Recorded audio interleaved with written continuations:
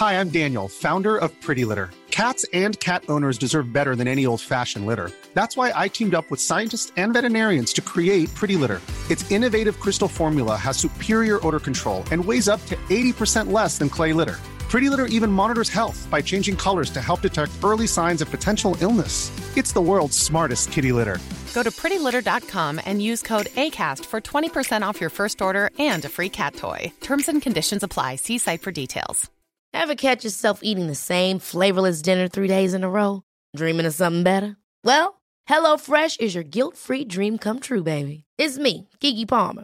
Let's wake up those taste buds with hot, juicy pecan-crusted chicken or garlic butter shrimp scampi. Hello Fresh. Stop dreaming of all the delicious possibilities and dig in at HelloFresh.com. Let's get this dinner party started.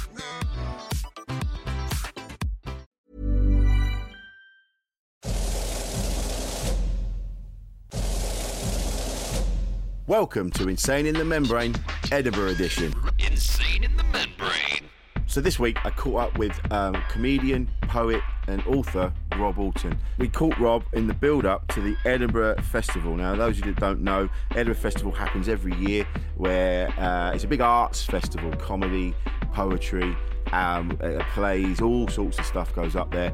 And it's a very, very stressful time for comedians. We're trying to get shows together that people will find interesting and hopefully we'll sell tickets because it costs an absolute fortune to take a show up there. So it's a very stressful time. And I caught Rob in the middle of it all. We're in the middle of the storm, getting ready for Edinburgh. And, this whole season is about talking to comedians in their run-up to this festival and see where their heads are at. So we found ourselves in an office space in Avalon HQ, which actually sounds like we're stood in the toilets, but it's a big echoey room. So we did the best of what we could. Thank you to Avalon for letting us come down and use the space. So here we are, everyone. Rob Auton. So yeah, you've been busy today. You've been doing press. Yeah, well, I've did one with Mark Simonsen, which was good, all about jokes. Yeah. Which was interesting because I've got a few jokes. Yeah. I was saying about, I feel like I've got two wires in my brain that are they connect and spark about once every 3 years, and I get a good joke out of it. Yeah, mine's the same. That it's like a joke. Yeah. Proper. And it's like, right, okay, I've got this now. But I just wish it had come around every bit more often. Did you start off as a comedian? You started off as... performing, I guess. First gig I ever did was at a poetry night. Right. Because I used to work in advertising. Did you? Yeah. What did you have to do there? Well, to go back a bit further, yeah. I did a course in graphic design. Right. But it was all about concepts. Okay. So they were bothered about how it looked, but it was more about the idea behind it. So I was like, what job needs people who want to have ideas? And I was like, I like good adverts run on telly. Yeah. Because they're like a special treat, aren't they? When you see a good advert on the telly. A good advert is very, You don't see them that often now. No. But like the old Stella Artois ones and the Guinness adverts and all those. Tango advert. Yeah, man. I was talking about those. Did you used to have a Tango doll? Yeah, I did. You had to send off for it. Yeah. It looked like morph, didn't it? But it was like a weird angle, a melted morph. Yeah. But so I was like, what industry needs someone who wants ideas? So I moved out to London, tried to get into advertising. It took me ages. Yeah. And ended up at an advertising agency being like a creative, just coming up with ideas for adverts. That was almost good. Yeah. But it's a business and I was coming up with too much weird stuff really. Yeah, right. And they weren't up for it. So I was, I started keeping like these notebooks, and then the creative director was saying, we're having a poetry night. Yeah. My flat tonight, there's going to be a fireworks party and a bit of poetry. And I was like, I've written some stuff down in my books. I don't know if it's poetry or not. It's just writing. Yeah. Can I read some of it out? And he was like, yeah. So I did it, and it went all right. Some people laughed, some didn't, but then they asked me to join a poetry night, and then I did a poetry night doing the same thing. Yeah. And then would do open mics, and people would be like, do you want to come and do my alternative comedy night? Right. And then just started doing Edinburgh. Yeah. And just trying to write these shows. But I mean, yeah, so I guess going to the brain side of things, like, yeah, I still don't know where I sit in any of it. No, because I sort of I was aware of you through poetry.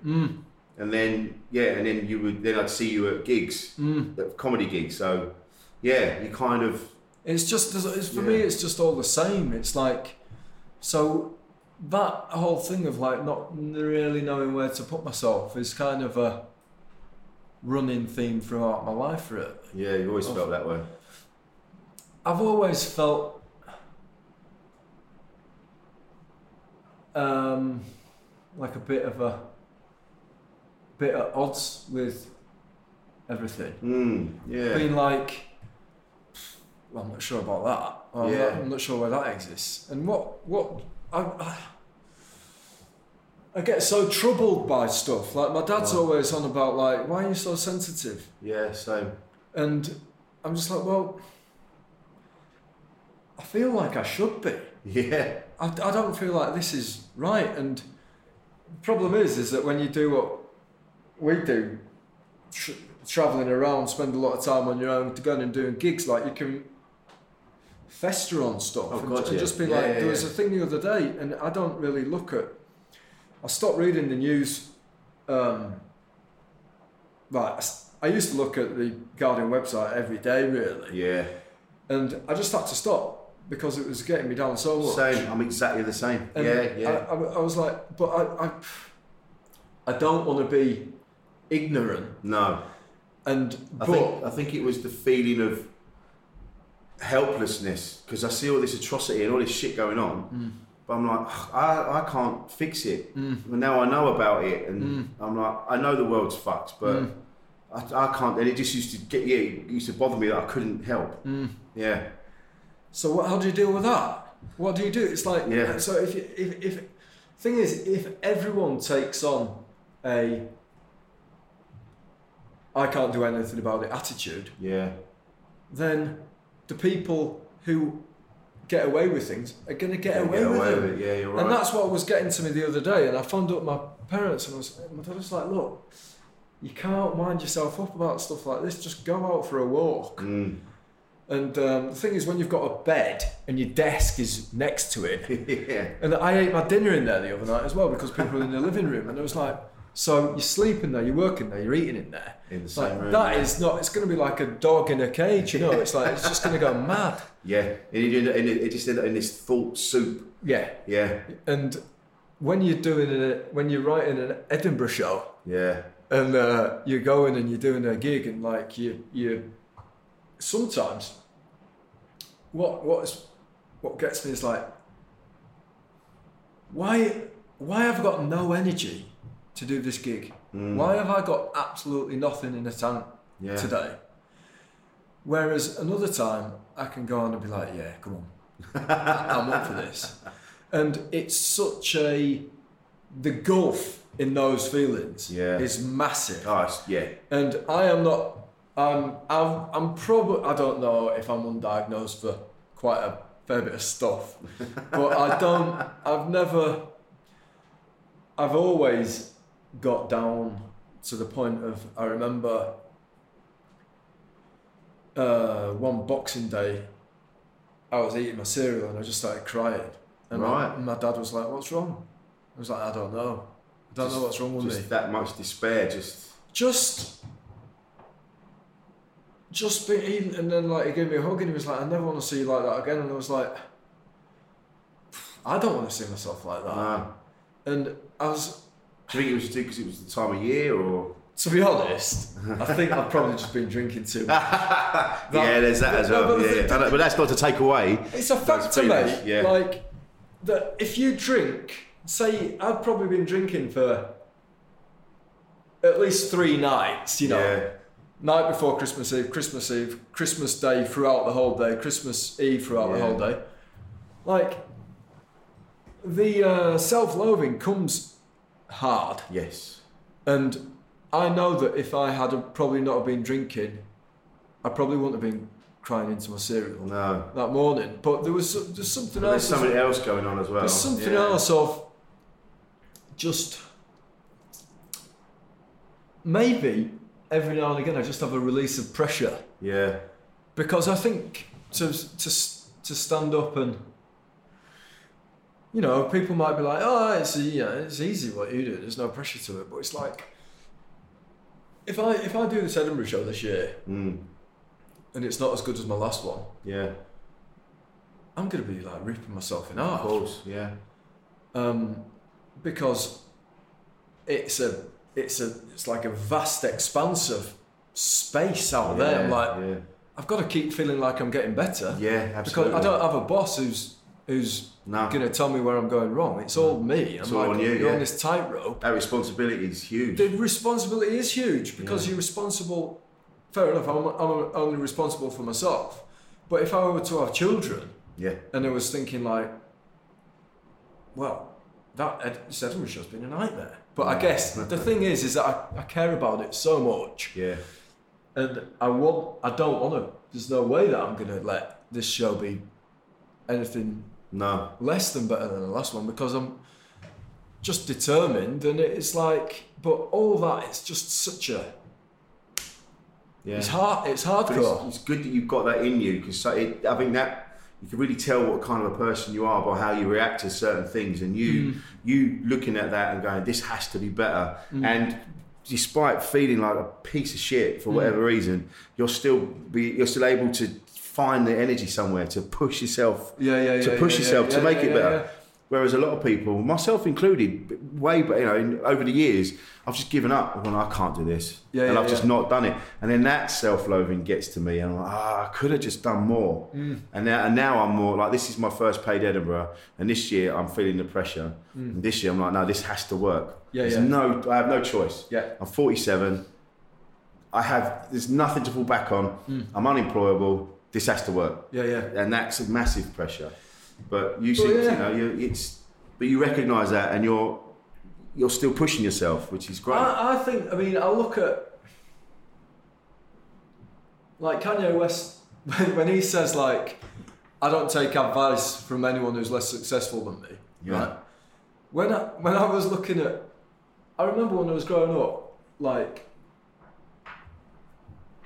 looking at Quentin Tarantino on the DVD extras of Pulp Fiction, it was like, I don't have a fallback plan because I didn't have a fallback plan because I didn't want to fall back. Yes. And that's it. I've heard that before. Yeah. If you've got something to fall back on, you will fall back. Yeah. So it's like, I think, if you've made the leap to go, this is what I'm gonna do, and take the punches of it. Yeah. But like, one thing, when I was thinking about it, when I would go and do previews at, I did one at an art centre of my show about water that was in 2015, I think. Yeah. And 2014, and I really died on my arse, and but I got to the end of the show, even though people weren't enjoying it, and I got to the end of it, and I remember the other performer was like, that took some doing. And I was like, and then I did one the other week, and it was probably, I stopped after 35 minutes because I kind of learned now that if you're doing a preview and the audience isn't going for your stuff that you do at the beginning, that is your tried and tested stuff, then the your new stuff that you're still trying to figure out what to do with it, if you do that, then they could probably like put a pin in the balloon of it before you've even, so it's like all that stuff to contend with in your head and I just wish you could like listen to my body a bit more and get out of my brain, like, do you have anything you can do? What do you do to sort of relax or come away from stuff? Do you have anything you go, I really, not necessarily, you don't say to yourself, you're like, I have to go and do something, but is there something that you just do, like you go swimming or something like that, and you go, oh, actually, no, I enjoy this. Yeah. I'd go swimming. I live in Leighton, so I go to the Olympic pool. Yeah. Which is brilliant. Nice. And just walking, I've just tried to get into doing more exercise. Yeah. Which is just, I play the guitar not very well, but enough for me to get something from it. Yeah, nice. And yeah, I mean, it's just very, very, just to kind of, like, I feel like my heart is fine. And I watched a show recently, last year by Bryony Kimmins. Yeah.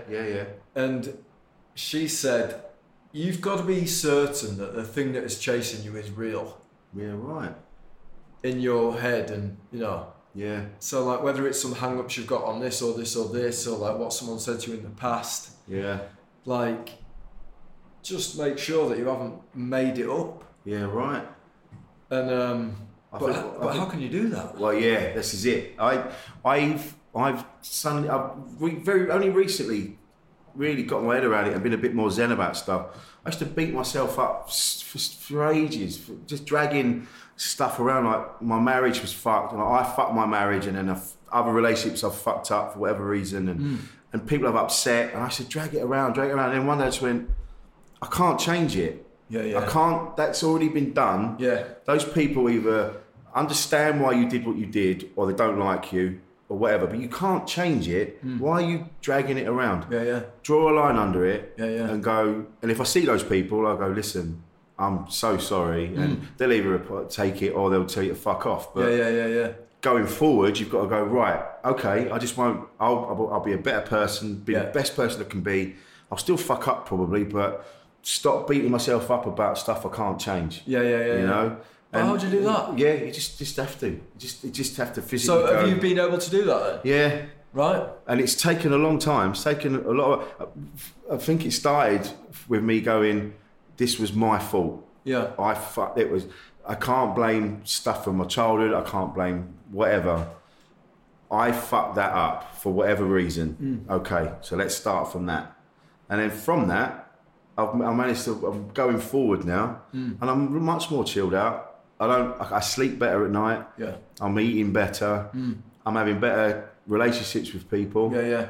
And just from that, just going, right, this is my fault. Okay, let's work from that. Brilliant. And it works. Yeah. It works. So whatever you're dragging around from the past, shit you said or done, or someone who hurt you. Yeah. There's absolutely no point in thinking about it, because it's done. Yeah. All you can do is try and learn from it and go, okay, going forward, I recognise certain signs that I'll see that sort of thing happening again, and I'll know how to get around it. Yeah, I think that's the key. If you can do it, trigger points. Yeah, because also I was reading in Ruby Wax's book. I mentioned this on every podcast since I've read it.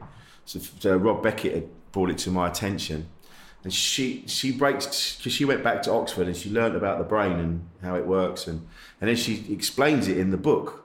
And just reading that, understanding that we are predisposed to negativity because of the hunter-gatherer thing we used to have, keeps you alive to be negative. Right. That's why we lean towards that. Right. So it takes effort to be positive, and and just knowing that has changed my life. Well, yeah. So what if you're doing a gig and there's 50 people there and 2 people in the front row look like they're having an awful time and the other 48 are enjoying it? Yeah. Then it's impossible to think about the 48. Of course it is. It is, yeah. But you just have to find a way of trying to do the gig sort of over their heads. Totally, yeah. Yeah. I'm only just learning to do that. Oh, it's hard, man. It is hard. We all performers do it. There's just say it's that one face. Yeah. And you're looking at him, and that one face will completely ruin your gig. Yeah, it's a poisonous element, isn't it? And you're like, okay, and then it's just like, but it's worth it. When was it? I was doing a thing. I just felt so shaky during the day, and I was just like a bit all over the place, and then I did this gig that was part of it's called the Sofa Sounds. Have you seen them? It's like Sofa Sounds. It's a mix of, they do music, and then I've done it where I do like some, whatever I do in the middle, and then there's another musician, and it was in someone's front room. They do like 3 gigs a night in London. That's brilliant. Every night of the week. Right. And it's all over the world. And I went there in this front room and did it, and I was like, God, yeah, this is probably what is going to save me, really. Yeah. Because I enjoyed it so much. Yeah. And I loved just being in that room and just... I love shit like that. No, just whenever. It's like, even if a gig goes really badly, I just breathe it in and be like, at least I experienced it. Yeah. And it's just about just keeping on going, and just I like all the shows that I've done. I've just want to try and have a positive message of being like, it's can be really difficult. Yeah. But it's a case of just like try and find it in you to just get on it, and it's it takes effort. That's what I've been learning from doing these podcasts. It's work to get yourself out of bed, to make your bed, to get dressed, you know, because it's so easy to flop about in your underpants with beans in your beard, and, you know. But that's what Bruce Springsteen is so good at, like talking and putting that thing into words of like the working can make you feel like give yourself such value because you've put yourself through something, and like you're clocking in and you're doing it and you're putting effort in, and it's so rewarding. And like his work ethic and stuff like that, I mean, it's because people like him exist who have.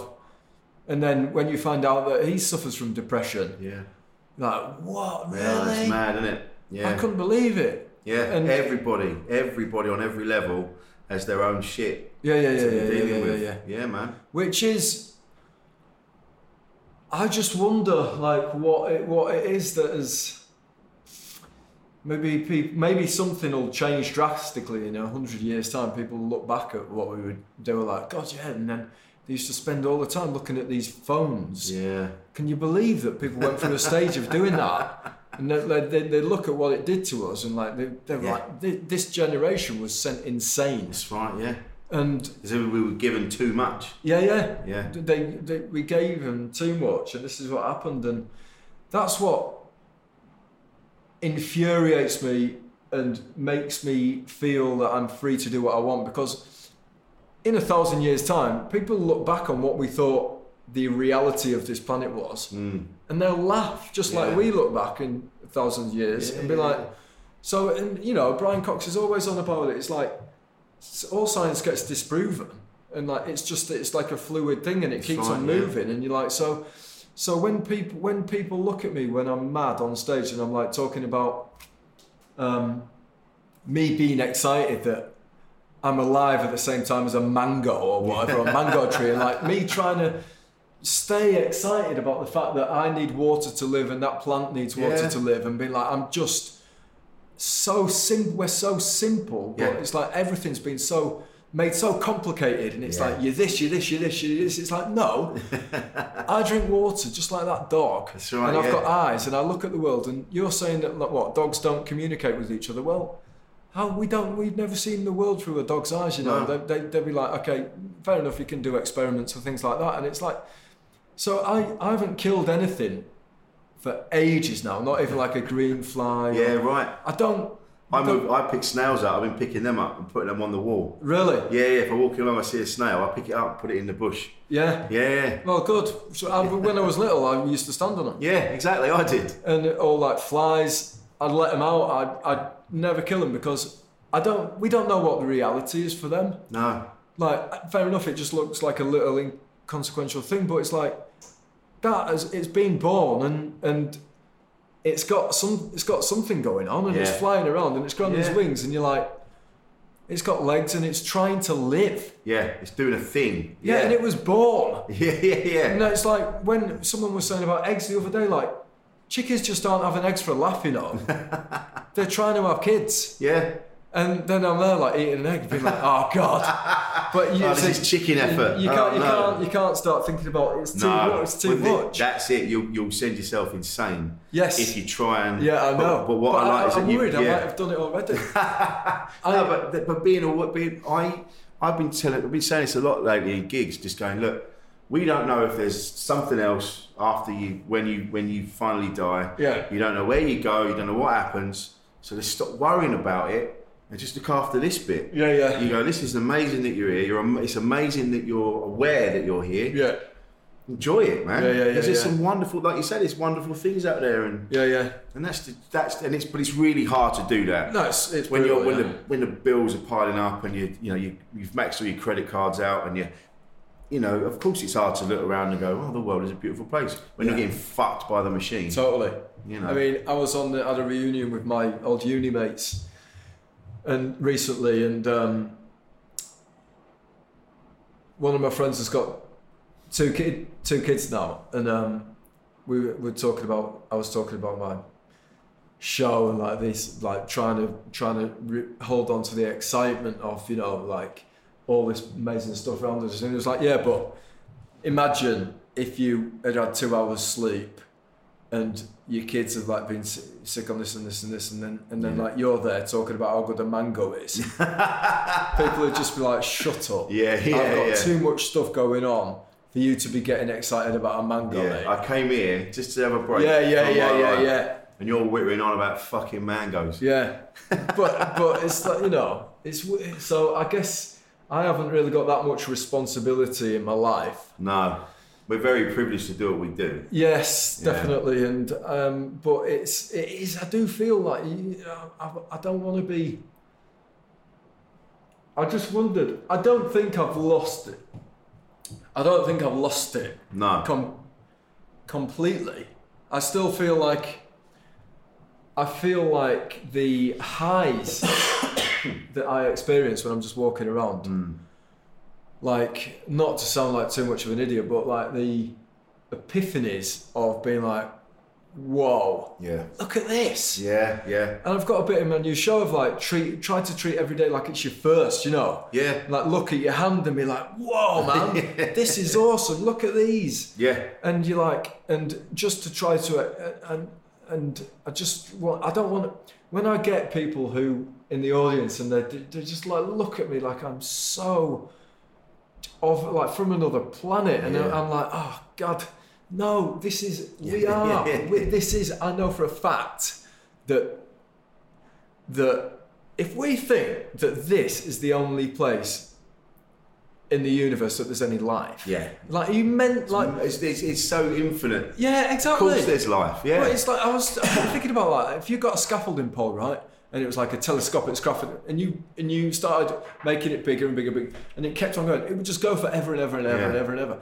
And I was talking to one of my friends about that, and it was like, well, no, it would start bending, and then it'd come round on itself, and then it'd just be a circle. And I was like, no, I'm just saying, like, just saying, if you had a scaffolding pole, with the capabilities, to just keep going. But and then they're talking about there's no. What I like watching about when I read like the top scientists, and I don't know that I read it, when I catch a glimpse of like Brian Cox's latest thing when I'm flicking onto some other crap, and I watch it, and he's talking about all the top people are like talking about the unknown of it all. Yeah. They take it on board that they don't really know what time is. Yeah. It's like it's a concept that we've made up. Yeah. To try to make our lives a bit more manageable. Yeah. And it's like, I know that this starts and ends, but it's like, it's such a big thing. Yeah. And then talking about like the universe and that, when they're like, so it just goes on forever and ever and ever and ever. So if it is infinite in every direction, like you're the center of you is the center of the universe. Yeah. And I think that was like the flipping Dalai Lama or something who said that. And like, it's true though, because there is no wall, there's no ceiling, there's no like brick wall. No. So it just keeps on going. Yeah. But all that shit leads into me being like, I'm not really sure what's going on. No. So when you, like I had a bit in my show about talking like the fact that I've been born onto a planet that has got an AK-47 and a piano on it at the same time, and I've got to be like, right, yeah, fair enough. Yeah. Is it? So that's the deal, is it? And you're like, right, so we're not going to try and change that now? No. Should we like melt all those guns down? What, do we really need guns? Yeah, I don't, it just feels like it isn't as pure as it should be. No. Like being born and then like you see these babies and then they kind of start growing up and then it's in our nature to be like hitting people and which I think it is. It is, yeah. Which is gutting. Yeah.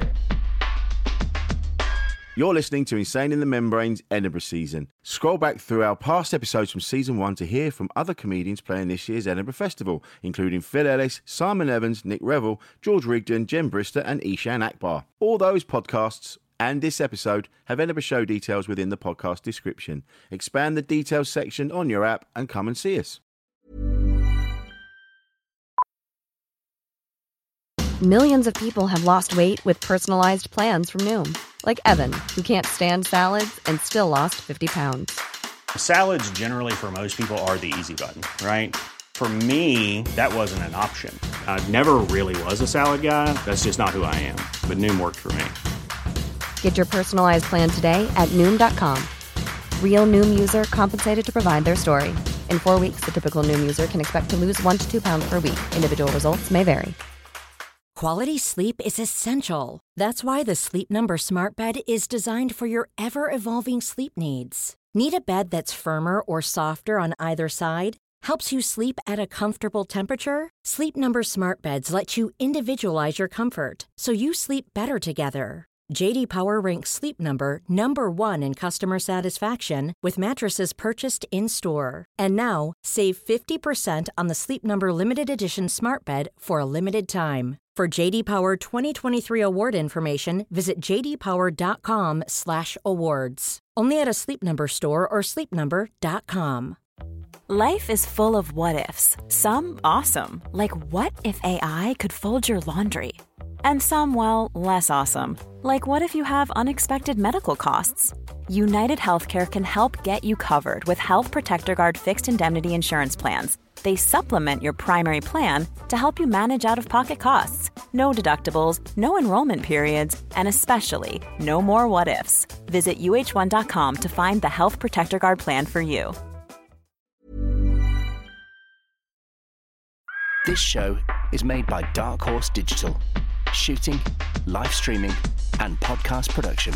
Yeah, I looked at a video the other day, again, as I was just flicking through, looking at other crap. Yeah. And it was the video of inside the brain, and it was the synapses popping, and they said, these are your thoughts. Right. And it was like electric sparks going off and joining, and it's like, this is you building new connections in your brain, and your brain will always do that. Right. So this again, in Ruby Wax's book, she explains that. She goes, you have to feed it, you have to do things and keep feeding the brain, and keep feeding it, it will keep making those connections. But if you don't, if you just lay around all day and do nothing, after a while, like all muscles, it'll just become nothing. So it's good to keep aware, try and be positive, and keep doing things and your brain will always rejuvenate and do stuff. No, I haven't been reading as much as I'd like to recently, so I think that's probably something that it would be very good. I mean, you've already achieved brilliant stuff, like you've had books published, and that's incredible. Weird though, isn't it? Like, I don't look at, like, when I remember the first time I used to work in an art shop. I was a stockroom assistant when I stopped working in advertising and had done Edinburgh for the first time, and I was like, I'm just going to get a job that I can clock in and out of, and I'll do gigs on a night time. And I was like, I'd get up at 6 and I was in at 7:15, I think, to work in the stockroom. And I'd been doing gigs on the side, and then I got an email saying, do you want to come and do Latitude Festival in the Poetry Tent? We've got a thing called New Blood, so you do 2 10-minute slots. Yeah. And I punched the air, and I was like, yes! It felt like such a moment. And I was like, I've wanted to do this for ages, and it was such a massive I was like, yes, come on. And that moment then was like, that was it. That was like, I did the gigs and they were good and fine, but nothing kind of compared to that moment. Yeah. And there's been other things when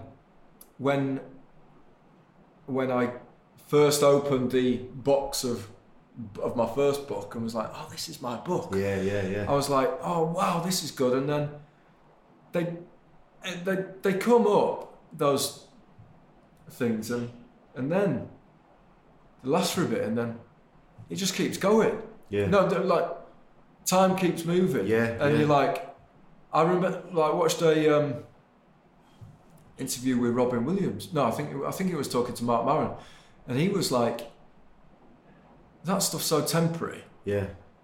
And I was like, no way. You like, surely if you were Robin Williams, you would be like, hey, you know, I'm a great actor. I'm a brilliant comedian, and my life's great. But he said that, like, Mark Maron was like, what? Well, what about the Oscar? He's like, you won an Oscar, man. He's like, yeah, that buzz lasted for about 2 weeks. Yeah. And then I was on. Yeah. I moved on. That's it. Yeah. It was just a bit of metal, you know. Yeah. I was like, fuck. Yeah. I couldn't believe it. And so to think that no matter how, like, basically, I just want to keep on making work so that I can have that thrill of something, having an idea and then saying it to an audience, and then if I have an idea and I like it and then they like it, I'm like, yes. Yeah. It's brilliant. And then, you know, if they don't like it, fair enough. But it's nothing is as good as like the work. No. I think we have to see those achievements that, like, having books published and like that. Yeah, you have this mad buzz, like you say, like, whoa, this is incredible. And the buzz goes away. Yeah. But now what you have as part, which now boosts you up a little bit, is now you're now an author, and that then people go, that goes in that's part of your armory. And people are like, he's an author. Brilliant. Let's get him to do this. So from that, you'll get work. More stuff will happen. Then you'll get another explosion of something major. But that'll be another building block that goes next to the author. So now you've got this foundation. But that's all it is, isn't it? It's building, trying to build a world for yourself. But there's no end to it as well. There's no end. No, there isn't. No, it's just you'll do this now for as long as you want to do it. Yeah. And that's something else I got my head around the other day. Driving to gigs, I'm like, no, this is what I do now, and I will do this until I can no longer do it. Yeah. This is there'll be amazing things that will happen. Yeah. Hopefully, but this is what I do now. Yeah. Until I'm no longer able to do it, or I'm not here. Yeah. And once you get your head to that point as well, because you're always like, the end game. That there's going to be a destination. Yeah. There isn't a destination. No, it doesn't exist, No. Which is mad. Yeah, it just that's the life. And that's what, you know, that line in the Arctic Monkeys songs, people dream of making it whatever that means. Like, I always looked at them and I was like, wow. Yeah. Look at them. They must be absolutely buzzing, and they probably were. Yeah. But if they'd have stopped after that first album, that would have been it. Yeah.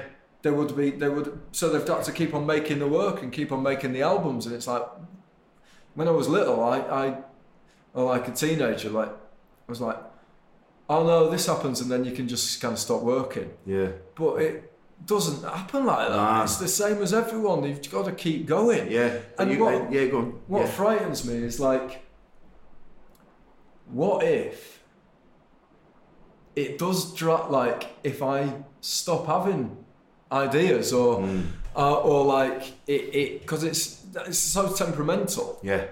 And like, I was watching there's a new thing on Netflix about Bob Dylan's like Rolling Thunder tour thing, and he's obviously getting on now. And there's a bit at the start where he's trying to articulate the Rolling Thunder tour, and he's like, no, that's all a mess, what I just said. He's like, gets annoyed with himself. Yeah. And it's like, God, even if Bob Dylan is obviously not comparing, but any human, like, for me, he's a god, you know. Yeah, that's the closest thing I've got to a god. And just like, yeah, it's mad, man. It is mad. Yeah. So just to try and think, okay, right. So I mean, I'm going away. I'm going to go and do some gigs.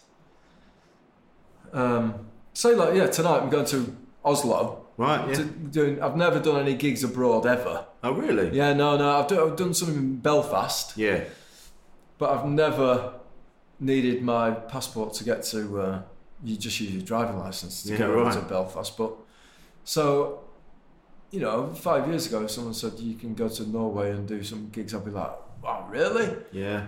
And that's amazing. Well, it isn't it? It's like I'm just more focused on the gig. Yeah. I hope it goes all right. I hope my preview goes better than the last one I did because it was an absolute nightmare. That's why we do the previews, though, isn't it? It is, even though you tell yourself that. I did a preview recently, and it was nothing like the show I want to be doing. Yeah. And I was really pissed off because I'd succumbed to the need to get laughs rather than just standing, like you said earlier, getting through it and putting the show into the shape that you need it to be in. Yeah. Yeah. Putting yourself through that pain barrier. Yeah. Which is something that you only learn how to do it by doing it. Yeah. And doing gigs and being like, yeah, look, Rob, obviously this gig isn't going to be the best gig you've ever done, but you need to do this material because the ideas have come from the same place that the good ideas have come from before that are now that you've done and toured and like, so you've got to be like, look, just put yourself through it. Yeah. Put yourself through it. And I've got a thing, the show's all about time at the moment. It's like, right, that thing about getting in the moment, I'm like, right, I'm going to get in the moment. I'm going to look at like the varying levels of enjoyment on these people's faces because I've done that to them. Yeah. And you don't know whether people are enjoying it from their faces or not anyway. No. Because thinking face is the same as hating face, isn't it? Yeah. And then at some point they might, in their own heads, they might have wandered off a little bit, or you've said something that has inspired a thought in them. But that's another special thing about performing is like all these people, or the people who come to the gigs, it's like it's impossible not to be concerned with yourself in this world because you're born into your body and you're like, this is you, and you're like, okay, right, I've got to focus on me. But if there's 25 people in a room, that's 25 individuals who've all got something going on. Yeah. Like I was doing a gig in Southampton, like in 2000. Like I was doing a yellow show when I first started in 2012, and there was a guy sat at the front, and the vast majority of the people in the audience were having a good time. It was a good show. Not all of them were good, but that was a good one. And there was a guy in the front, and he was just looking. He was looking at me with his arms crossed and a fixed expression throughout all of it, and he was the only one. And I was like, oh God, this guy. He's hated this show. And then afterwards he came up to me and he was like, thanks so much for that. I've had a really horrible day today. Wow. And sorry if I didn't look like I was enjoying it. I was just taking it in and I was trying to come to terms with the stuff that's processing his own shit, yeah. Because that's it. People go into these gigs, not everything stops. No. Just because they're sitting at someone on stage. Yeah. Looking at someone on stage. They've got we're all in it together. Yeah.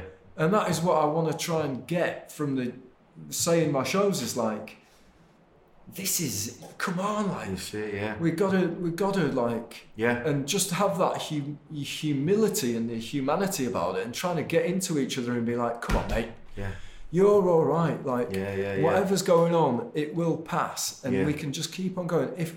And having a bit of empathy. And so when you see stuff on the news, like the fact that Boris Johnson, who is like, he's even got stuff going on. Yeah. You know, he's got stuff. He'll find life hard sometimes, but if he just opened up a bit, exactly, yes. If they were just all a bit more honest, and it was like, look, okay, no more lies. Yeah. If that was a politician's. Like their manifesto, no more lies. This is it. We're going to make this country better. Yeah. And we're going to tell it how it is. I'd be like, yes, please. Yeah, exactly. We all would. We'd be so behind that. It would just be amazing. Yeah. But even Corbyn, like when I was so behind him in the election. Yeah. And I just don't know what happened. No. And one of my favourite public speakers ever, Tony Benn. Yeah. When he would stand up and Dennis Skinner, you know, when they talk from the heart, and it's like, come on, and like even when Theresa May showed that tiny glimpse of her as a person when she did her farewell speech, was like the country that I love. I was like, yeah, she probably does love this country. Yeah. And like, but money is a poisonous element, and like when they get the sniff of it, and the success and power, and this is a bit off brand, but I do a thing, the Poetry Takeaway. Do you know? Yeah, there's a burger van, and they gutted out the burger van, and you get 3 people who write poems supposedly. Well, I'm talking for myself. Other people are poets. I'm just a writer or whatever. And they come up and they say, it says Poetry Takeaway on the top, and then they say, people come and say, what's this? And you say, it's a Poetry Takeaway. If you give us some ingredients, we'll write a poem for you in an hour, then you come back. That's brilliant. And I got to do that at the World Economic Forum in Davos, at the top of a mountain. What? And it is the top of the mountain because there was a charity there who were trying to get kids to do more reading. Right. And they asked the Poetry Takeaway to go, so the World Economic Forum in Davos it's basically the richest people in the world getting together to have conferences and things like that. So it goes from like Leonardo DiCaprio was there, David Cameron, the Vice President of the US was there. I was behind George Osborne getting a free woolly hat from this thing. But the thing was, I was just like, it was just a completely different world. So these people who were in that bubble of affluence, you're like, how are they ever going to get a touch unless they get boots on the ground? Yeah. Which they maybe have, but as far as I'm concerned, they haven't. No. Because, you know, and I hate. You can see why people are getting upset because people talking about like the food, you know, the films, like people making films about food banks, like Ken Loach. You know what's that film called? I, Daniel Blake. Yeah. So it's like the fact that people can look at that and call it like lefty thing, and like what I struggle with is like, I'm like, are you joking? These people are really, really, really struggling, and these people are living in a completely different world where they're getting the freshest vegetables. They're going to the gym every morning. They've got personal trainers. No wonder that they're like being able to do more stuff when there's other people who can't even afford a can of soup. That's it. And then you get a Tory MP opening one, like a ceremony. It's just... you absolute cunt. It's gutting. Yeah. And there's enough money, there's enough stuff in the world for everybody. Yeah, there is, Yeah. So to see it, to be born onto this planet that is like such a fantastic place, and to be born as like a human being at the top of the food chain, you're like, wow. And then I see people and I'm like, don't spoil it. Yeah. Please. Yeah. And that really does, that gets me down. Yeah, which the pig's taken over the farm, isn't it? It's just, and you're like, and then you see, you know, war and torture and all that, and you're like, wow, come on, please, no. And then what are you supposed to do? What can you do? And it's apart from, well, you can try and make a show that you take to Edinburgh to have an uplifting message and do it on a thing about time and talk about time and try and get people to make the most of it, and like that's all that I can do at the moment. Well, I found that with Edinburgh last year. After the first couple of days, people were coming in, and I was doing my normal thing where I'd ask them questions like, "Oh, how you doing? Where are you from?" And then I suddenly realised, I mean, give me a cheer if you've been to see a show already today. Yeah. Oh, right. So give me a cheer if you've been asked questions already. Yeah. Right. And I went, okay, I'm going to say a word now. I'm going to say this word now. I went Brexit, and they all went, oh. Oh, right, okay. I went, look, this isn't a political show. I'm just going to make you laugh. It might be nearly an hour. It probably won't be. We'll see how far we get. And you physically saw people's shoulders drop down and go, oh, thank fuck for that. We're going to have a laugh. And that was. And it made me feel better. It made them feel better. And that's why, yes, we could talk about these major things. But at the end of the day, we are jesters and we have to give people an escape. So it's trying to shine a light on the awfulness in a funny way. So people go, oh yeah, that is fucked. There's loads of quotes, isn't there, about how they won't remember what you made them think about. They'll remember how you made them feel. Right, yeah. And it's like, I think it's just trying to make people feel something and be like, and the only way to do that is by talking about your own personal experience. Exactly that, yeah. And because the only thing that we've got that is unique is our own lives. Yeah. Within yourself, that's the only thing that you can possibly bring to the table to be like, yeah, this has happened to me. That's right, yeah. One of the weirdest things, like, I put a thing on the internet where I was making some lunch and I dropped a satsuma in a big pot of hummus. Right. And it was the quietest thing I've heard in absolutely ages, right? And I put it on the internet and it kind of got a bit of traction. I was like, what? Why is that? And I think what it is because it was a thing that 100% it was coming from a personal thing that had happened, and it's like if everyone just brought the little tiny things that happened to them. Yeah. And that's what people do, and that's what makes people individuals, and that's what is the magic of it. Yeah. It's like, and everyone can imagine that as well. Yeah. People go, oh yeah, that would be quiet. Yeah, it looked so comfortable, man. Just that. It was insane. Yeah, there was nothing. And, but then I've tried to add bits onto it, like it was like, yeah, that was quiet, but it wasn't as quiet as when I was on a train going from Edinburgh to York, and a stag do from Glasgow got off at Durham. That was as quiet as it's shit. See, rubbish. One of the quietest things I've ever heard was at a big coat hat stand, and it fell onto a beanbag. Oh, brilliant! yeah. That was pretty quiet. That is good, man. But it's nice that you've got that awareness, and it's nice that you're able to talk about having that awareness as well. You know. Yeah. Some people just don't like. Again, Ruby Wax says it in her book. When you feel your mind going off, spiraling, and you're overwhelmed, and you're going down this horrible path of shit. Yeah. Take a step back and then just go, right, okay, cool, right, where am I? What am I doing? Oh yeah, I can feel my arse in the chair. Yeah. I can feel the table. Yeah. Okay, the air conditioning's on, I can hear it. Yeah. Okay. I'm drinking tea. And the tea's nice. Start, and then your brain will settle. Yeah. And then you'll go, okay. Yeah. Cool. Yeah, just because otherwise you're off, and just those little things can make such a difference. I've been practicing it all the time. Yeah, I bet. Yeah. I read a book about, what's his name? I can never pronounce it, but it's like Thashnit Han I don't know. It's THACH, and I think he's a Buddhist monk. Right.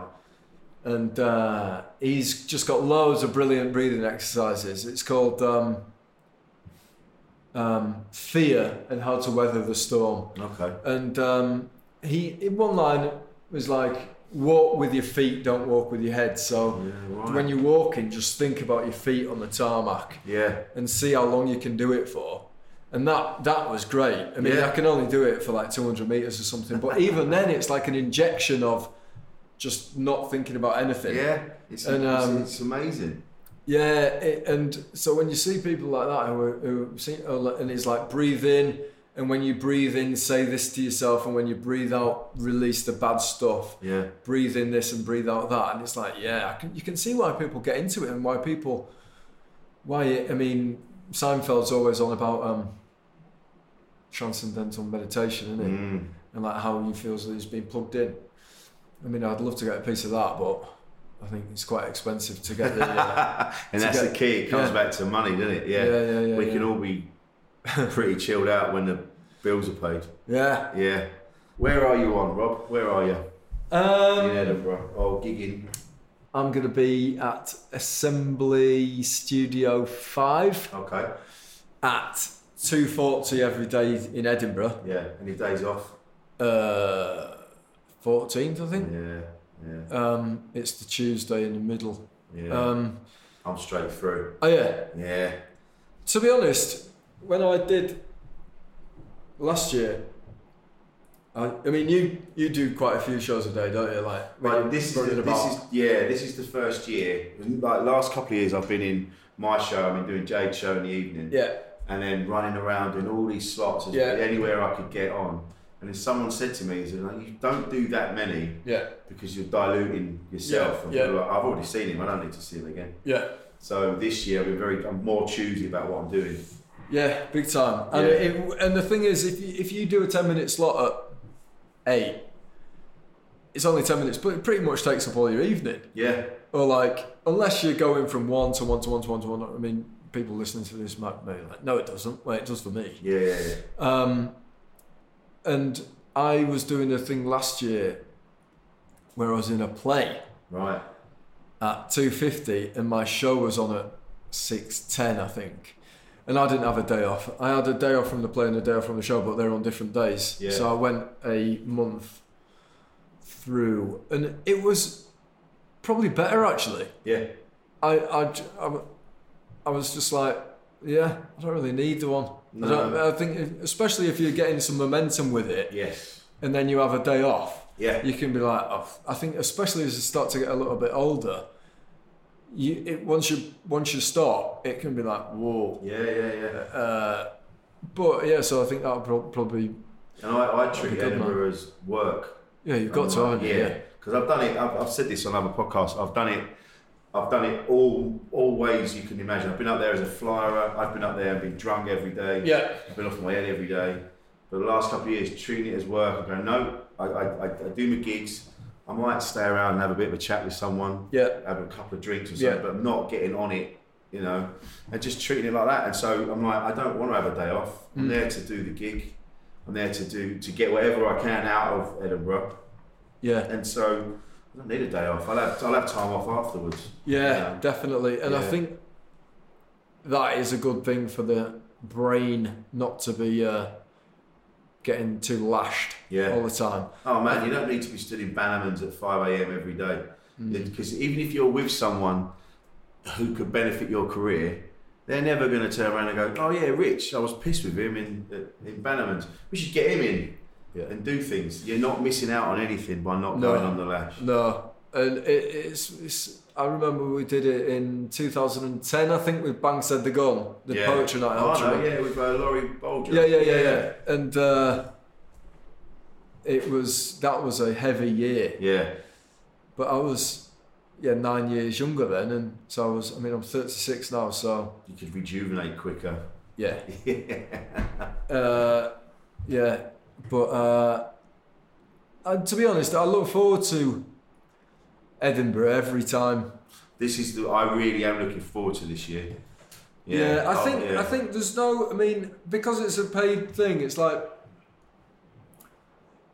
as long as you kind of shut off the noise and just focus on your show and have a good time and be like, if you look forward to doing your show every day, even the show the state it's in at the moment, I'd probably would I look forward to doing it? I mean, I've got a lot of work to do on it, but there's bits in it where I'm like, I want it.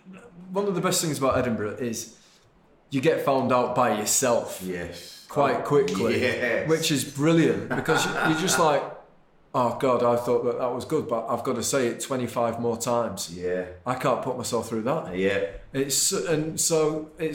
I wish that I was going up there with the show that I've just done, and I did it in Edinburgh, toured it loads, because it's a finished piece. Yeah. I feel like I could do it and give people something decent, whereas going up with the new show, I'm putting myself through the pain of doing it over and over and over again. And by the time it gets for me ready to tour it, then it's kind of getting there, and by the time I finish touring it, then I'm like, oh yeah, this is, because you find out how to, when to speed up, when to slow down, what to say, louder, quieter, this, done. Here you go. It's like a meal. This is the product. This is what I want you to have. Yeah, because I come from the club comedy background, learning about that, slowing down, speeding up, quiet bit, loud bit. That's all come from doing Edinburgh. Right. Because I'm like I said to you just now, I worry too much about getting to the laugh rather than putting a bit more ingredients in the build-up, making it look more colourful and more interesting. Because it's not just about being funny in Edinburgh, it's about being interesting, isn't it? The whole thing's got to be, you know. Well, it's a show, isn't it? Yeah. And it's, I don't know, I think there's definitely room for shows that are just, if you're funny and you want to do a funny show, do a funny show. There's no reason why you've got to have like a bit in it where you're going into yourself or talking about your mental health or whatever. It's like, if you want to do something that is, you know, a fantastic example of, you know, like Spencer Jones when he does it, and you're just like, just loads of people funny, though, where you and it's but it's a fantastic test. And to get through, if you can put your brain through that, it is an assault course for it, isn't it? And you're like, okay, but the only way that you get through it is by putting the work in. That's right.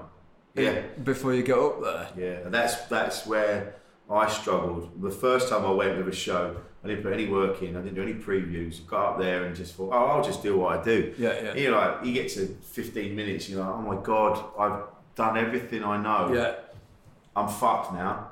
Shit. You know, so you learn from that. And now you know, I've got previews coming out of my ears. I'm actually sitting and making myself look at my books and go, right, fucking, even if it's not funny, just write it down. And you'll work it out. You know, it's actually doing work. But I'm really buzzing because of that. And like doing the podcast, I'm buzzing now because I'm doing all these things. Like positive things, putting out into the world. You know. And what I feel in it makes you have of when if you do make yourself sit down and then you just change like a little line here or there and you're like, oh God, I'm so glad that I did that. Like there was a time last year when I was sat down in a park and I was doing one thing and had a bit of time before doing another, and I just sat down and like got my sheets out and I was like, ended up getting like a new 10-minute bit of the thing, and it was like, if I hadn't have done that, I wouldn't have it. But that's another thing that drives me mad is it's all on chance. It's like, will you have a good idea? Or not? You can't. For me, I can't. I can't sit down and make myself. I'm like, right, I'm going to write an idea about pears now. It's like fair enough. I've given my thing about subjective time, but I don't sit down and try to write about time. I just like think about it, and then if it happens, it happens, and it doesn't. But it's like if you get a joke and it's 30 seconds long and it can just come to you in 5 seconds. Like, it's like just drives me mad. But and it would drive anyone mad. But it's a good thing. And you get when you see the finished product and you get the shows up and running, and you're halfway through your run. And you're enjoying your show. It's such a buzz. But it's when that buzz comes. You've really got to grip onto it with two hands, because for me, I'll have, out of all the shows I do in Edinburgh, I'll probably have, if I'm lucky, 3 or 4 where I'm like, that was brilliant. Or even less. Where you know those ones where the audience love it, you really enjoy performing, nothing goes wrong in the room, so the tech's all right, like the light doesn't pop or whatever, and you just like, you get to the end of the tightrope and you're like, oh yes, we got through that together, and then we went on a journey together, and you come away from it, you're like, oh, fantastic. Whereas a lot of the time there's so many things that just happen. Like I was doing a gig the other night, work in progress, it was going all right, and then a couple got some food brought to them in the club. Yeah. And it turns out that they were an American couple, and afterwards someone said, they were like, yeah, I mean, that happens a lot in America. People eat whilst you're on stage. And I was like, look, I'm not your TV dinner. Do you know what I mean? I was like, you've got to give me your full attention. Yeah. I'm not up here for... Yeah. I'm not here to be like a little bit of side stuff for you. Yeah. Like I'm not a DVD. Yeah. Just give me your attention because I'm giving you mine. That's right. Yeah. And like, I never want my gigs to be like that, where it's just like a bit of, oh, there's the entertainment, darling. Like Henry VIII eating his dinner whilst the juggler tears himself inside out. I don't want to be that. No, man. But that's, we'll see. But I think that trying to focus on the positives in what we do, and the same with people that aren't in this industry. If they're, wherever, if they're plumbers or wherever they are, trying to make time to do something that you enjoy, like go canoeing or throw axes or do something, go for a walk, and because it's easy to get bogged down in the kids and the drudgery and the bills and the this and the that, but just trying to Well, find something. I think it's just pushing. For me, I'm just going to I need to push myself to keep myself interested in the world, really. Yeah. And like not detach myself from it because it's too good. It is. Yeah. For me to be like, I'm done with that. Yeah. It's like, I never want to get to that stage, and I can see how it happens. Yeah. Absolutely. Like, you can just see, you're like, I can see where you're like, no, but to that point, there's no point in this. Yeah. But just having this conversation with you, already I'm like, fuck, yeah. Oh my God, yeah, this is fucking special. Well, it is, and we've got to try and make it special for other people as well, and they've got to make it try. We've got to get in. Everyone, we've just got to try and look after each other a bit more, I think. Absolutely. And just be like, have some feelings for as many people as you can, and just be like, even if it's just saying hello to someone that you don't know, I don't know, it's difficult, isn't it? Because you don't want to spread yourself too thin, but it's like, and you could wear yourself out if you tried to be nice to everyone. But I think it's an opportunity that everyone has got to just be in this together and just go. Let's try and make the most of it while we still have the chance. One of my massive heroes, Joe Strummer, is just talking about just so into people. And the fact that we're all there at the same time and it's all happening, and it's like, wow, come on. And it's like, show people how good you are, and just and not as a performer, but just as a person. Yeah. And just try and give it and make yourself proud of yourself. Yeah. That's amazing. True. Yeah. Rob, thanks, man. My pleasure. Thanks for having me. Absolutely brilliant, man. Insane in the membrane. So that was Rob Auton. Brilliant, Rob Auton. I've been a big fan for years, and it was such a joy to sit and talk to him. Lovely man. You'll find ticket details to Rob's Edinburgh show in the podcast description on your app, along with tickets to my own show, Rich Wilson, Death Becomes Him, and the Insane in the Membrane live shows. The Edinburgh season continues next time with Jacob Hawley. And also, I'd just like to say thank you to everybody for tuning in and listening each week, and for being so supportive. I'm genuinely blown away by how successful this has been. It's really resonating with people, and I really enjoy doing them. Producer Paul loves doing it. It really is nice to know that people are listening and enjoying it. It's and getting something from it. It's really I'm speechless.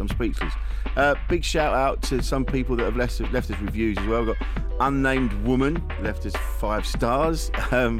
Who else have we got here? We've got Lieb from Ilsh. Also, thank you, Lieb from Ilsh, for leaving us a lovely review. Craig1874, also massive thank you to you, sir. Wonderful stuff. And Jock683, again, thank you. You're all brilliant. Keep tuning in, keep looking after yourselves, and we'll speak to you next time. Cheers.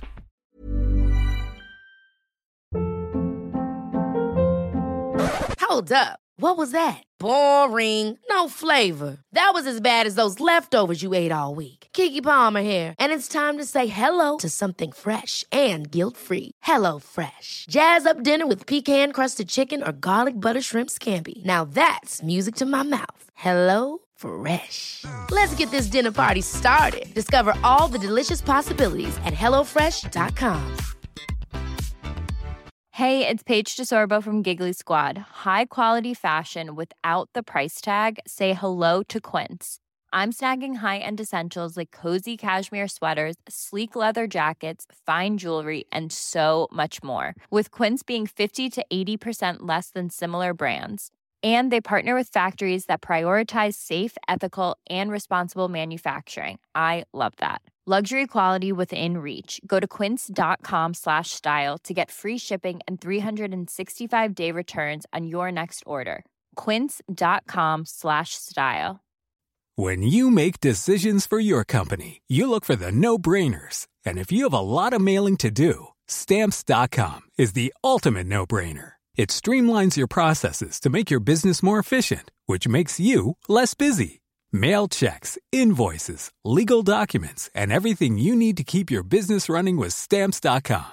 Seamlessly connect with every major marketplace and shopping cart. Schedule package pickups and see your cheapest and fastest shipping options from different carriers, with rates up to 89% off USPS and UPS rates. And with the Stamps.com mobile app, you can take care of mailing and shipping wherever you are. Make the same no-brainer decision as over 1 million other businesses with Stamps.com. Sign up with code PROGRAM for a 4-week trial, plus free postage and a free digital scale. No long-term commitments or contracts. That's Stamps.com. Code PROGRAM. Made by darkhorsedigital.co.uk. Shooting, live streaming and podcast production.